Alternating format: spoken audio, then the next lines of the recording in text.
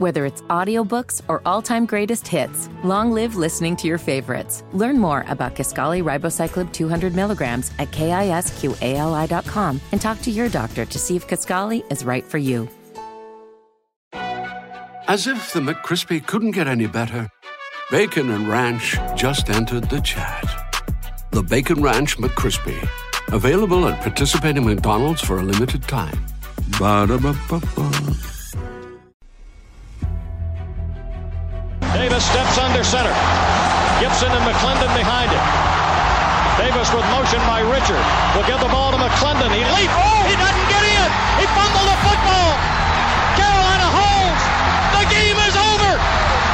And Carolina has won the game. Finley to throw. Over the middle, intercepted. Wolford again. Wolford the other way. At the 30, the 40. Wolford to midfield. Miles Wolford with the pick, the heels on the doorstep of an enormous victory. Left side of the line. Hood standing to Williams' right. Williams gonna throw. One-on-one. Davis has it. Touchdown. Carolina wins. Carolina is the Coastal Division champion. Bernard fields it at the 26. Heading to the far side. Gio at the 35. Gio, he's at the 50. No, he's not. Yes, he is. Gio is going to take it for a touchdown. Are you kidding me? Connor Barth for the possible win. Snap, spot, kick away, high enough, long enough. It's good! It's good! Carolina has won the game on a 42-yard field goal by freshman Connor Barth. Good gosh, dirty. This is the Heel Tough Blog Podcast. Hey guys, and welcome in to this edition of the Heel Tough Blog Podcast. It's Anthony Pagnotta back with you, and for the first time in a while, it is not going to be a quarantine interview. It is not going to be a recruiting podcast. We are here tonight to talk about, we're going to talk about the NFL Draft. We're also going to get into a little bit of the 2020 season for college football and what they're saying right now as in terms of if they're going to play the season. And we'll also kind of talk through what some of the alternate suggestions are if they're not able to play the season. So along with me, it is Josh Marlowe. First time in a while, buddy, that we've been on here. But I know I'm happy to talk a little bit of Tar Heel football, and glad you're able to be along with me to do it. How's the family holding up during this difficult time, man? We're doing all right. A lot of sitting around, a lot of TV watching, a lot of beer drinking. Just trying to make the most of it as we can. Most importantly, just try and stay safe and stay healthy. So it's been a challenge, but after a month or so, I guess you could say we've fully adjusted to a new lifestyle. So we went through a TV series. I feel like we can talk about this to start out the show. We went through Game of Thrones. You've done this before, and we went through it together. Ultimately, a fantastic show. So I do want to say thank you for pushing me into actually watching that series. And I feel like this is something that we should just throw out there because I feel like people may be looking for suggestions of things to watch. But yeah, I think that was ultimately a fantastic choice. What did you think the second time that you went through it? Do you think it was as good as the first time or better than the first time you went through it? It didn't take me, the first day we started watching the show, we were hanging out together, and I immediately got re-hooked a little bit quicker than the first time. I would probably say I loved it more because I realized a lot more stuff I didn't realize the first time going through it, because as you learned, there's just so much going on at all times that it's easy to miss a thing or two here that shows up 10 episodes later. Right. But I already was prepared.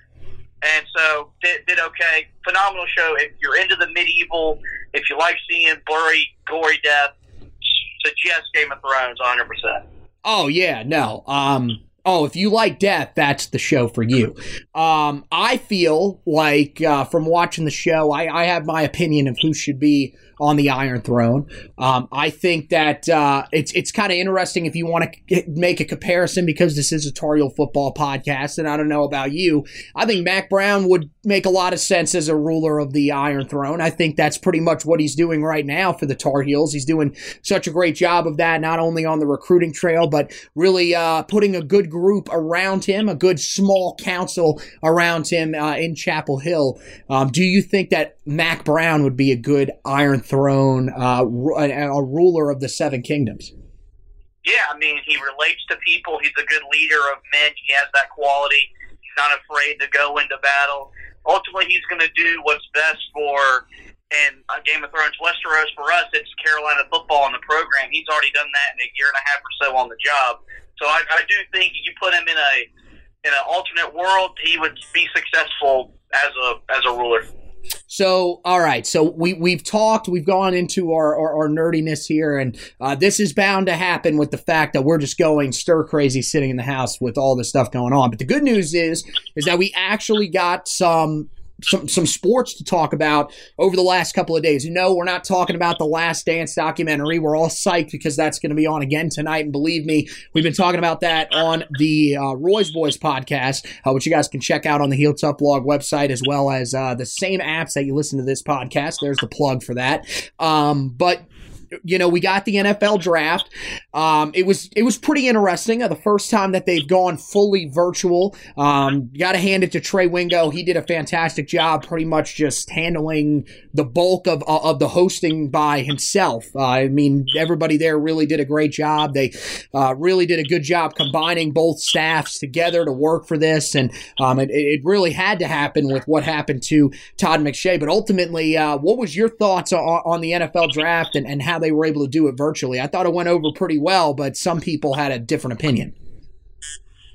You know me. I am not the biggest draft guy. And leading up to this draft, I had a lot of worries about how would this go, because you're putting NFL Network guys on an ESPN broadcast. How is the chemistry? How is that going to go? What you learned is that even though these guys may work for different networks and they have different opinions, they are the ultimate professionals at their jobs. Trey Wingo is, I've always considered, very underrated. I think he was a star this weekend. He did a very good job in the ESPN studio all by himself, leading us through 3 days of draft coverage, interacting with hosts and guests that he's never probably talked to before in his life, and did a fantastic job. And I think the NFL, because it got so much, I guess, talking points on Twitter, Facebook, all the social medias, they won't go away from the standard draft that they normally do whenever we get back to normalcy. But I do think you will see them become a lot more innovative in the draft moving forward. And as we know, Roger Goodell and the NFL, they're always trying to be innovative. This is another way for them to be like that. Well, I wonder if a guy like Daniel Jeremiah maybe will be a guy that kind of splits the middle when it comes to draft coverage in the future.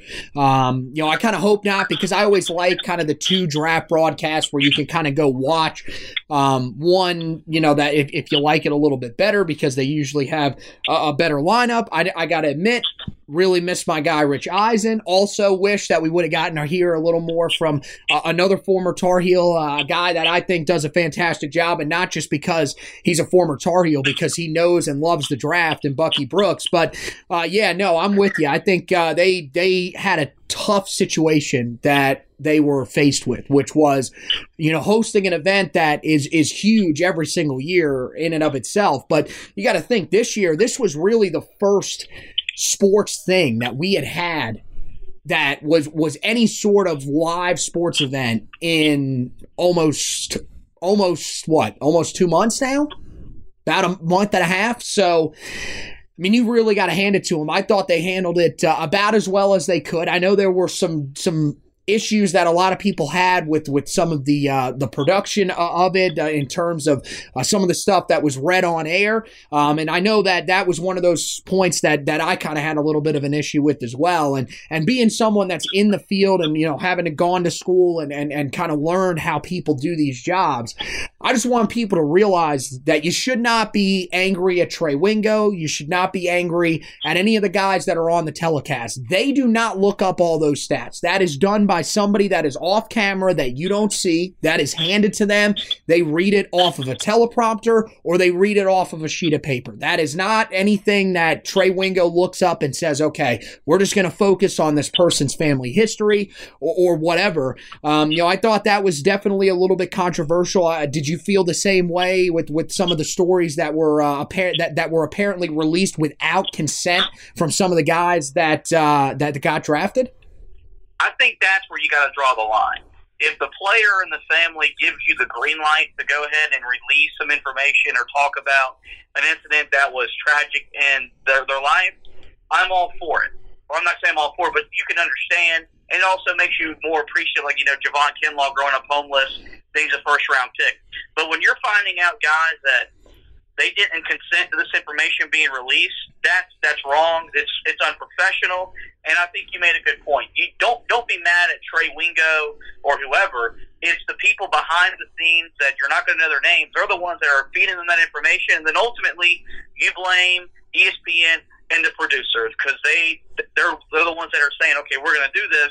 You need to check with the family, whatnot first, and so I know a lot of people made a lot of jokes about how every time a kid got drafted, they had to talk about how their grandma or someone passed away. It wasn't that bad, but it just felt like every time they could force that into the broadcast, it'd be better if it wasn't always forced. It just it happened, and then you could kind of look at it in a different light.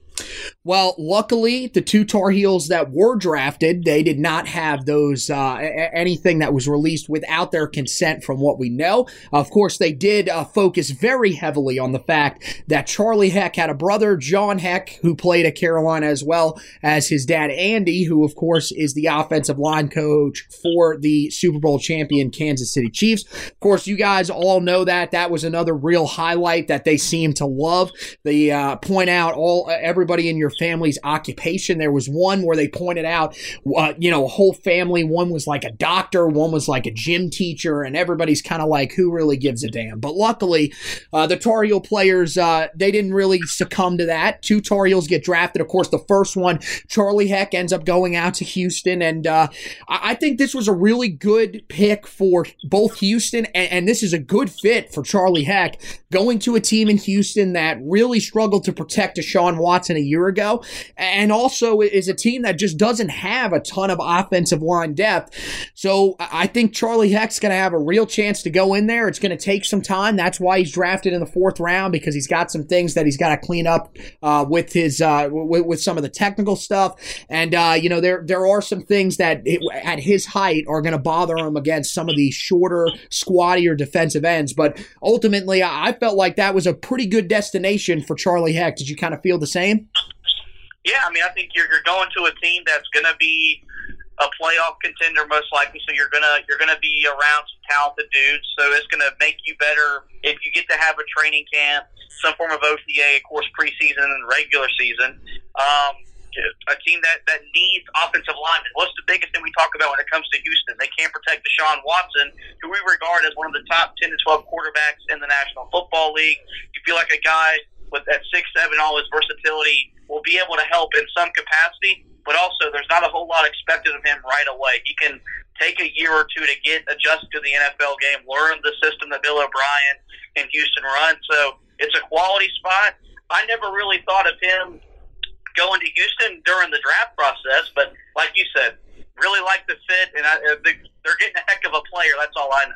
Oh, my God. So we've reached that point already here on the podcast where we've got to go to the puns. But you're right about that. Look, they allowed 49 sacks a year ago on their quarterbacks, 44 of them taken by Deshaun Watson, a guy that, remember, has had knee problems before. So ultimately, they're looking for a guy that is going to be able to help them keep the quarterback upright. And while Charlie Heck isn't the best run blocker, he was part of a line that helped two running backs go over 1,000 yards in terms of total offense this past year. So you definitely feel like he's going to be able to have some sort of role there in Houston in the next couple of years. Same thing with Jason Strowbridge, another guy. He gets drafted in the 5th round, 154 overall to the Miami Dolphins. And again, you don't think that he's going to come in there and immediately be able to start. You never really do know. That would be a pleasant surprise, but he ultimately ends up in another spot that I just really like for him. Brian Flores is coming in, in his 2nd year. Last year, came in very similar situation, I like to say, to Zach Taylor, where pretty much the goal was to be as bad as you possibly can because we've got to go find our future at quarterback.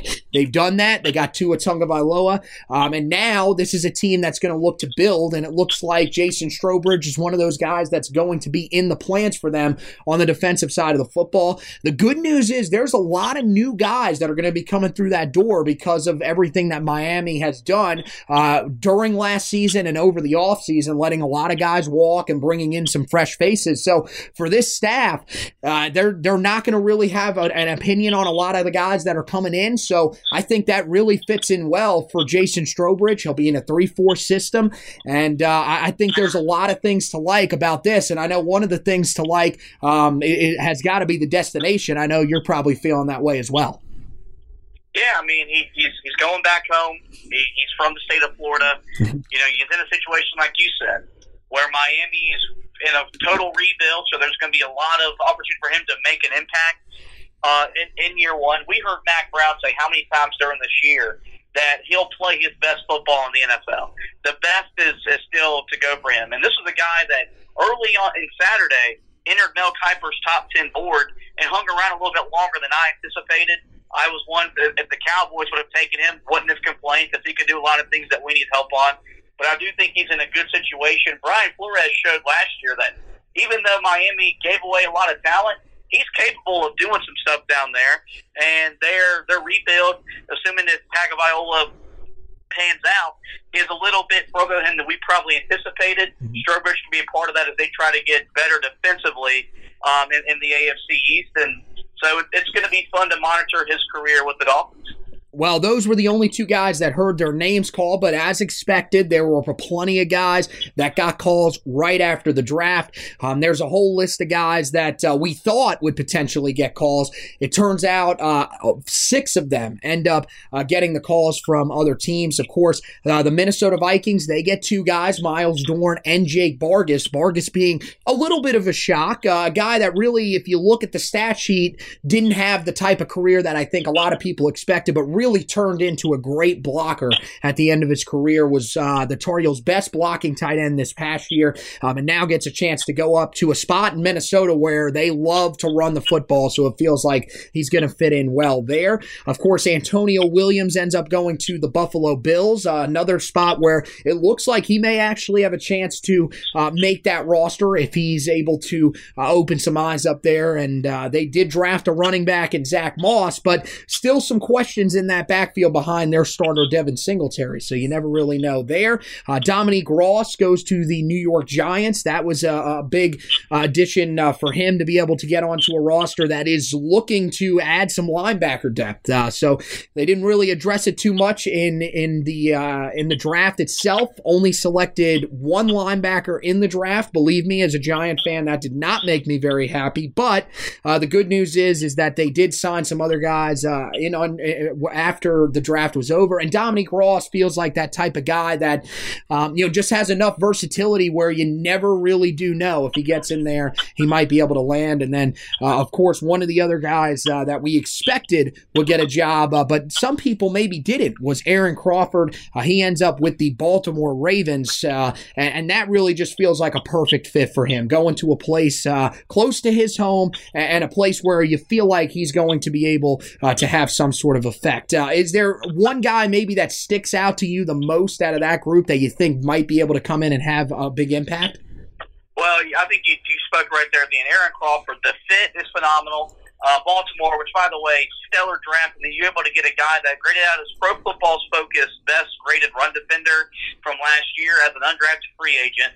And we all know what they did last year, and a lot of talks about Lamar Lamar Jackson. That defense is still very good. He's going to join a group that will push him to get better. And then you talked about Minnesota, Miles Dorn getting drafted, and Jake Vargas, like you said. Not a whole lot of a great guy to be in the receiving, but he's a hell of a blocking tight end. And they're an old-school team. They want to line up and shove the ball down your throat, but they do it with 3 tight end sets. He could be one that no one thought could find a way on an NFL roster, but he could be a guy that he's, as you said, so good in run blocking, could very much find himself playing up on Sundays. And then I like Antonio Williams having a chance to make the roster in Buffalo.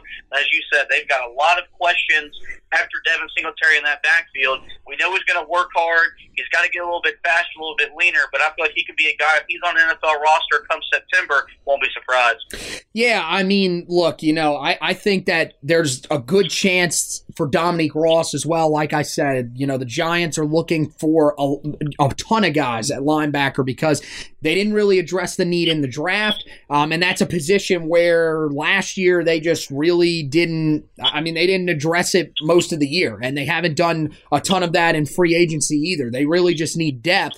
They're not looking for guys that can come in and start. I feel like that situation sets up for them very well. Miles Dorn, there was a guy that writes for one of their blog sites up in Minnesota, and he told me that he thinks that Miles Dorn is better than the safety that they drafted in the draft. Now, that's saying something because I thought that the Minnesota Vikings had one of the best drafts out of anybody, but still, I think that he has a very legitimate chance to make that roster. I feel like if he had gotten invited to the Combine, he probably would have been drafted. Not getting invited to the Combine, I think, really hurt him in terms of his draft stock, which, again, you can kind of take what you want to from that. I think that's kind of a bad reason to not draft somebody. I mean, if it makes sense for him to, on tape be drafted, I don't understand why not getting an invite to the Combine should keep you from getting drafted. But ultimately, I think we're in agreement. Aaron Crawford is a guy that I just could not understand how they did not have him on draft boards. It made absolutely no sense. That's my favorite stat from any player from a year ago. He graded out as Pro Football Focus's best interior lineman in terms of run stopping. And that's not a fluke stat. You could say whatever you want about Pro Football Focus. They've done a fantastic job there, and it really is one of the better sites that I've seen in terms of the different grades that they give out in determining the value of players. So I think he's got a chance up there. The only thing that I worry about with that is just how much talent is already up there in Baltimore, because right now that's a team that is probably seen as the biggest threat to Kansas City, and maybe not only in the AFC, but maybe in the NFL period. So we'll see how that all works out. The interesting thing that we also saw last night was right after the draft was over, of course, some of these guys like to put out their 2021 prospects rankings. The ones that are on it the most, of course, is the Draft Network, and they were already throwing up some of their ratings for the 2021 class in terms of draftees. A lot of Tar Heel fans, I put out the rankings earlier today for people to look at, and there were a lot of people that were a little bit angry. So I'll read you off some of these ones here, and then we'll talk about them just really quick. Chaz Surratt is the highest rated guy on the big board, rated as the number 77 overall guy, which would mean he'd be around the third rounder. And then you've got him as the number 9 linebacker. So as we expected, he was going to be very highly rated, very flexible guy that can go out in coverage if needed. Of course, late in the year, as we saw, sort of adjusted to his role as an inside linebacker and became the team's best tackler, and it wasn't, frankly, really even close. Then you have Michael Carter. He's rated as the number 160 overall prospect, so right on the edge of being a 4th or 5th round guy, rated as the number 13 running back in the class. And honestly, I'm going to be real. I'm kind of shocked that he is that high. I know he had a 1,000-yard rushing season a year ago, but it feels like most of the time the guys that play in backfields where you have 2 really good backs like that, they kind of drop a little bit. But he definitely brings some receiving value. He's the type of running back that we thought, he's starting to show signs that he can be the type of running back that we thought he was going to be, where we compared him to Gio Bernard. So it'll be interesting to see if he stays there or if he's able to move up. But then the ones that I think think a lot of people were really talking about, and the ones that I think we're going to focus on, you got Dyami Brown as the number 222 overall player, so a 7th-round guy, rated as the number 30 wide receiver, and then you got Daz Newsome as the number 259 overall, so probably undrafted, but could be a late selection in the 7th round, and the number 34 overall wide receiver. Now, before we get into this, we do want to preface that just from looking at the guys that are on the board ahead of them, this is another loaded wide receiving class. And Matt Miller, who does a great job over at Bleacher Report, he said that he believes this class may be better than the class that we just saw in this 2020 draft, which they said was the best ever. I know that you've probably got some issues with those guys being that low, especially after what we saw from them last year, both guys going over 1,000 yards receiving. But ultimately, what's your reaction to what we must also tell people, and hopefully they realize it, is an extremely early 2021 big board from the Draft Network? Yeah, look, I would be lying if I said I looked in where I saw Dyami and Daz and say I wasn't shocked because I thought they'd be a little bit higher. Because I thought they should be a little bit higher, but then again, I watch those guys every Saturday. The 30 guys ahead of them, I don't see but maybe a handful of times, especially the ones from the big-time schools. But like you said, it is April of 2020. We've got a whole other year for those rankings to change. And also, as we were talking in the pre-production meeting, not all those guys are going to go to the NFL, so the ability for them to climb will be there. And also, you put another 1,000 yards up on your film, you're going to go up the draft boards. If Daz Newsome eliminates his drops, he'll climb. A lot of people consider him the number 1 receiver going in to the college football season, despite the drop issues he had last year. So, look, it's very premature. We were talking the other night during the draft about how Carolina, first 2 days weren't putting anyone on the draft boards. I think that's going to change when you look at what Mack Brown's already doing, the talent that's coming in. It won't be too long before we're going to be sitting on draft night seeing guys get drafted in the first round, at the very minimum the second round on. So I think Chaz Surratt's very interesting because if he puts another year like that on film, he's kind of our version, I guess, of Isaiah Simmons, the guy that can do all kind of things. Not saying he'll go top 10 in the draft and that he's that caliber player, but that's kind of what you relate him to. Michael Carter, I'm with you. Probably a little highly rated than I would have thought. I look at him as a poor man's Dalvin Cook, but you run for 1,000 yards again, wow, splitting time in the backfield, people are still going to look at you as being productive with limited carries. So it's interesting. It's good to see our fans engaging in NFL draft talk for a draft that's still a year away. And just, we all know Sam Howell was a quarterback prospect. He was the number 1 prospect on the board, so that's all that really matters. Oh, you wait till that 2022 early draft board comes out this time next year. People will be losing it over where he is at on that board. I think, with Chaz Surratt, it's very interesting because you got to think that just a year ago at this time, we were thinking this guy might be our number 3 guy, a third string on the depth chart at middle linebacker or outside linebacker. Now we're talking about him as the best prospect in terms of Tar Heel players on the board for the 2021 draft. That's an interesting comparison for Michael Carter. Yeah, I don't know. I haven't really done a whole lot of thinking about that. That is kind of interesting. I don't think he runs quite with as fierce of an edge as Dalvin Cook does, but that's an interesting comparison for him, and I think there's a lot to like about him. And then there's a couple other guys, that I think are going to probably end up getting on there. Who do you think maybe is that guy that we haven't talked about yet that could end up being on that board? I know one guy that I'm kind of shocked isn't on there anywhere. Is there someone that you think is maybe being slept on a little bit? You just threw me for a loop because in this pre-production meeting, that was not on the topics of discussion. Okay, it's just a reactionary thing. I hadn't thought about it either until we started talking about this. So just let's calm down here. We've got plenty of time. What do we got? We got the Last Dance documentary coming up, but we're not going to spend too long here on talking about the upcoming season. So What do you think? Is there a guy maybe that you think we should be talking about? Simone Fox. Okay. That's an interesting one. I like his size. I like his position flexibility as well.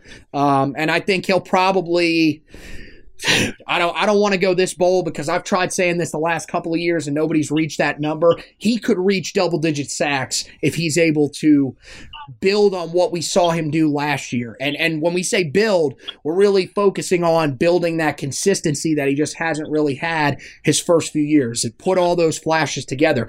The guy that I'm kind of shocked is nowhere on there is Javonte Williams, because he kind of does everything that you want in a modern running back. He runs hard. He's a guy that has good, not great, top-end speed. So if you need to run him outside on the edges, he still has the ability to do that. But the other thing that he does that just doesn't get enough, that he doesn't get enough credit for, is he can catch the ball out of the backfield. And I feel like that's the thing that you've got to be able to do as a running back in this day and age, or else you just are not going to make the NFL. You have to have some sort of receiving background. You have to be able to do something with the football in your hands, not only when you get carries, but when you're out there running routes. And then he's also not a bad pass protector. So I don't know if he's a guy that's going to go early. I think he'll probably end up staying 4 years. But ultimately, I think that if he has a really good season, don't be surprised if he's a name that suddenly shows up on some of those boards. So let's move on, talk a little bit about this upcoming season. I know there's still a lot of uncertainty around everything that's going on. And again, we want to preface this by saying that we are not experts. We have no clue what is going to happen in terms of this upcoming season. Everything that we've heard is the same stuff that you guys are hearing. We have not talked to CDC experts. We have not talked to the President of the United States, though at this point, we don't really know what that would do for us.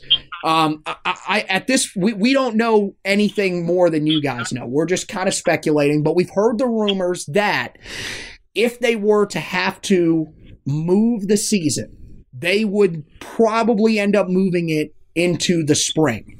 Now, there's a couple of different things that sort of come up with that, and that is more than likely when they would have to start the season would be during college basketball season. Most people are kind of pinpointing a February timeline as to when they would start playing what would most likely only be conference games. Now, I know you've had a little bit of pushback on this. What is the reasoning behind why you're saying that they shouldn't play in the spring? Well, the thing is that if you move it to the spring, let's just talk logistically. How are you going to justify them then turning around in less than 5 or 6 months and playing a full season? Everything we're doing now in the football world is trying to make the game safer, so we're limiting injuries, mainly concussions. Well, if you play them a full schedule, and then you talk about the playoff games, stuff like that, you get up into 14, 15 games, and that starts in February. That's probably going to end around April. You got to think about, in less than 3 months, they're going to be back on campus, then getting prepared for the fall. To me, that sends the wrong message. What about the guys that would be going into that year's draft, which would happen in literally right after the season ended? How many of those guys would you see just sit out because they're not going to risk jeopardizing their NFL careers for playing 12 college football games because their season had to get moved because of the COVID-19 virus? And then you get to the more logistical things. How are you going to juggle TV contracts during the NFL or during the college basketball and NBA seasons? There's just so many different things that you're going to have to take into effect if you move the season. Now, look, if that's what they got to do to play the season, sign me up. This is supposed to be one of the biggest years for Carolina football in recent memory. I'm on board with whatever it takes to play the year, see how the year plays out. But I'm also more in favor of, I'm looking at an article right now, whether we got to reduce the schedule to play all ACC games, okay, right. I'm okay with that. Or if you got to play in front of an empty stadium, I know it would be different because the thing we talk about with college football is how the environment makes the game what it is. I'm an NFL guy through and through, but the college football environment is what makes college football so special. But if that's what we got to do to have the year, I'm on board with that. I think the thing is that what it all comes down to is money. And other people are going to get mad about that. Right. But we're already seeing, without their revenue, so many other sports across campus are going to be eliminated because that's how they are paid for. So I want the season to be played so that way all these other athletes can still pursue their dreams and more importantly, get an education. So I think it's going to be difficult. They've got to decide something by the summer at the latest, you'd imagine. Right. Because you're not going to tell them in August we're going to play football in September. Yeah, I think your spot. I mean, you bring up some really great points. You talked about the point why, in my mind, they're going to have no choice but to play in the spring if they can't play in the fall.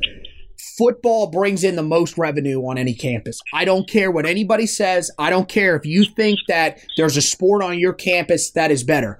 Unless you play in a football stadium that seats maybe 10,000 and your basketball stadium, you're wherever you play basketball, whether it's an arena or if you play somewhere, on campus, wherever, there's no way that you can live without having football on your campus in terms of keeping your other sports up and running. And we're not talking about, you would lose basketball, probably even baseball. Most baseball teams would probably stay around. Most people are going to be like, who honestly really cares if we lose sports like soccer, sports like lacrosse, sports like tennis, stuff like that. Now, for Carolina fans, I think it's a little bit different because, look, we've seen so much success. We've grown close to even those athletes because we talk about the Tar Heel family. And when we talk about it, it's not just the Tar Heel family in the major sports. It's all sports. You have connections to every sport because we have had so much success. But at the other schools, you've got to realize that some of these kids are coming from across country to play sports for schools that, they know they're signing up and signing scholarships for sports that don't bring in money. For them, how are you going to turn around and tell these kids, hey, we have to drop your scholarship and you're probably not going to be going to school here because we don't have enough room for you on campus because your sport just got dropped. We didn't have enough money to keep your sport up and going. That's what people have to realize. And I know juggling with college basketball is definitely going to be tough. It would only be for 1 year. That's the good news on that front. And in terms of what are they going to do about the guys that would have to play next fall, it's a tricky situation. I mean, honestly, what you would have to do is pretty much leave it up to the guys as to whether or not they want to play. And most of the guys, I think, are going to say yes. Now, there is a group of guys that would say no. And I think Carolina is one of those teams that would be in a relatively good scenario because I feel like most of the guys would still want to play. The guys that are going to say no would be the guys that have great draft stock, don't really need this season to vault them into the top the top 10. Most guys probably within the first round or two probably wouldn't even play this year. But I mean, when you talk about like Trevor Lawrence, if he has a chance to go to the NFL next season, which he does, he will not, if the season gets moved to the spring, I am willing to bet just about everything that I have that he will not play in the upcoming college football season if it's played in the spring. That's where teams are going to have a little bit of hesitancy. Now, for Clemson, they shouldn't really. It shouldn't really be that big of a deal because you're going to have to find a way to replace him anyways down the line. You'll just have to do it a little bit earlier. But I think you mentioned canceling conference game or out of conference games. I think that's something that's a very realistic possibility, whether they play it in the fall or in the spring. From what I've seen, if they play it in the spring, that's going to happen without a doubt. But I think that it's going to be talked about a lot because of the money situation. You're ultimately probably going to have no choice but to choose. If you end up wanting to play, then that's fine. You're going to have to realize that you're probably going to be playing 2 full seasons in the span of about 8 months. And It'll be interesting to see how many guys choose to sign up for that. I think there still will be a lot of guys that would be in for that. But if they're not, we're going to really find out how deep some of these teams are. And we're not just talking about Carolina. We're talking about some of the best teams in the country. You'll see a lot of guys at Clemson that could potentially sit out. We're going to see guys that maybe didn't think they were going to have to play that early get a chance to play earlier. It'll definitely be very interesting. And, of course, we'll be keeping you up to date on everything that's going on with the COVID-19 virus in terms of how it will affect Carolina's upcoming 2020 season as we grow a little bit closer. But I think right now we're going to get ready to lock it down. Last Dance is coming on, so we want to make sure that we're in position and ready for that. And also, we're still somehow waiting on the basketball side for Kerwin Walton to commit. At this point, I have no idea. I think we have a better chance of seeing this 2020 football season go off than we have of seeing him commit at this point. This is just getting unbelievable. But we'll have you covered with all that. HeelToughBlog.com is where you guys can go and check it out. We've had you covered with everything going on with the Kerwin Walton recruitment over on the basketball side of things, as well as we've done some player reviews for the 2019-20 season. Also, we had you covered for the NFL draft. We got a breakdown of the positions where the guys went and their fits in their new places as well. So make sure you guys go back and check that out. Those are some that's a really interesting article. And then, of course, we got some stuff coming out in terms of recruiting. We'll have the biggest needs article. That's going to come out probably tomorrow, as long as Kerwin Walton doesn't decide to delay his decision another day. But that'll be up there for you guys to look at as well as some other great stuff that we'll be doing as we grow closer to the season. So the last thing I want to make sure that you guys do, make sure you rate, review, and subscribe to the podcast. The rate and review part will help us move up some of the rankings on some of the major podcasting sites. We'd really appreciate that, not just for us, but mainly for the people out there that don't know about the podcast, that search Tar Heel Podcast, and we're not really showing up there. We want to be able to move up those rankings so that people can see it and be able to subscribe to the podcast, just like we hope you do, so that you don't miss an episode of the podcast. We got so many other great interviews coming up with former Tar Heel players, and of course, as we get closer and closer to the season, we'll be doing so many more podcasts, and we'll also be keeping you up to date on everything that's going on in terms of Tar Heel football recruiting. So once again, want to thank Josh Marlowe for being with me tonight. Want to thank you guys for listening to this edition of the podcast, and as always, go Tar Heels!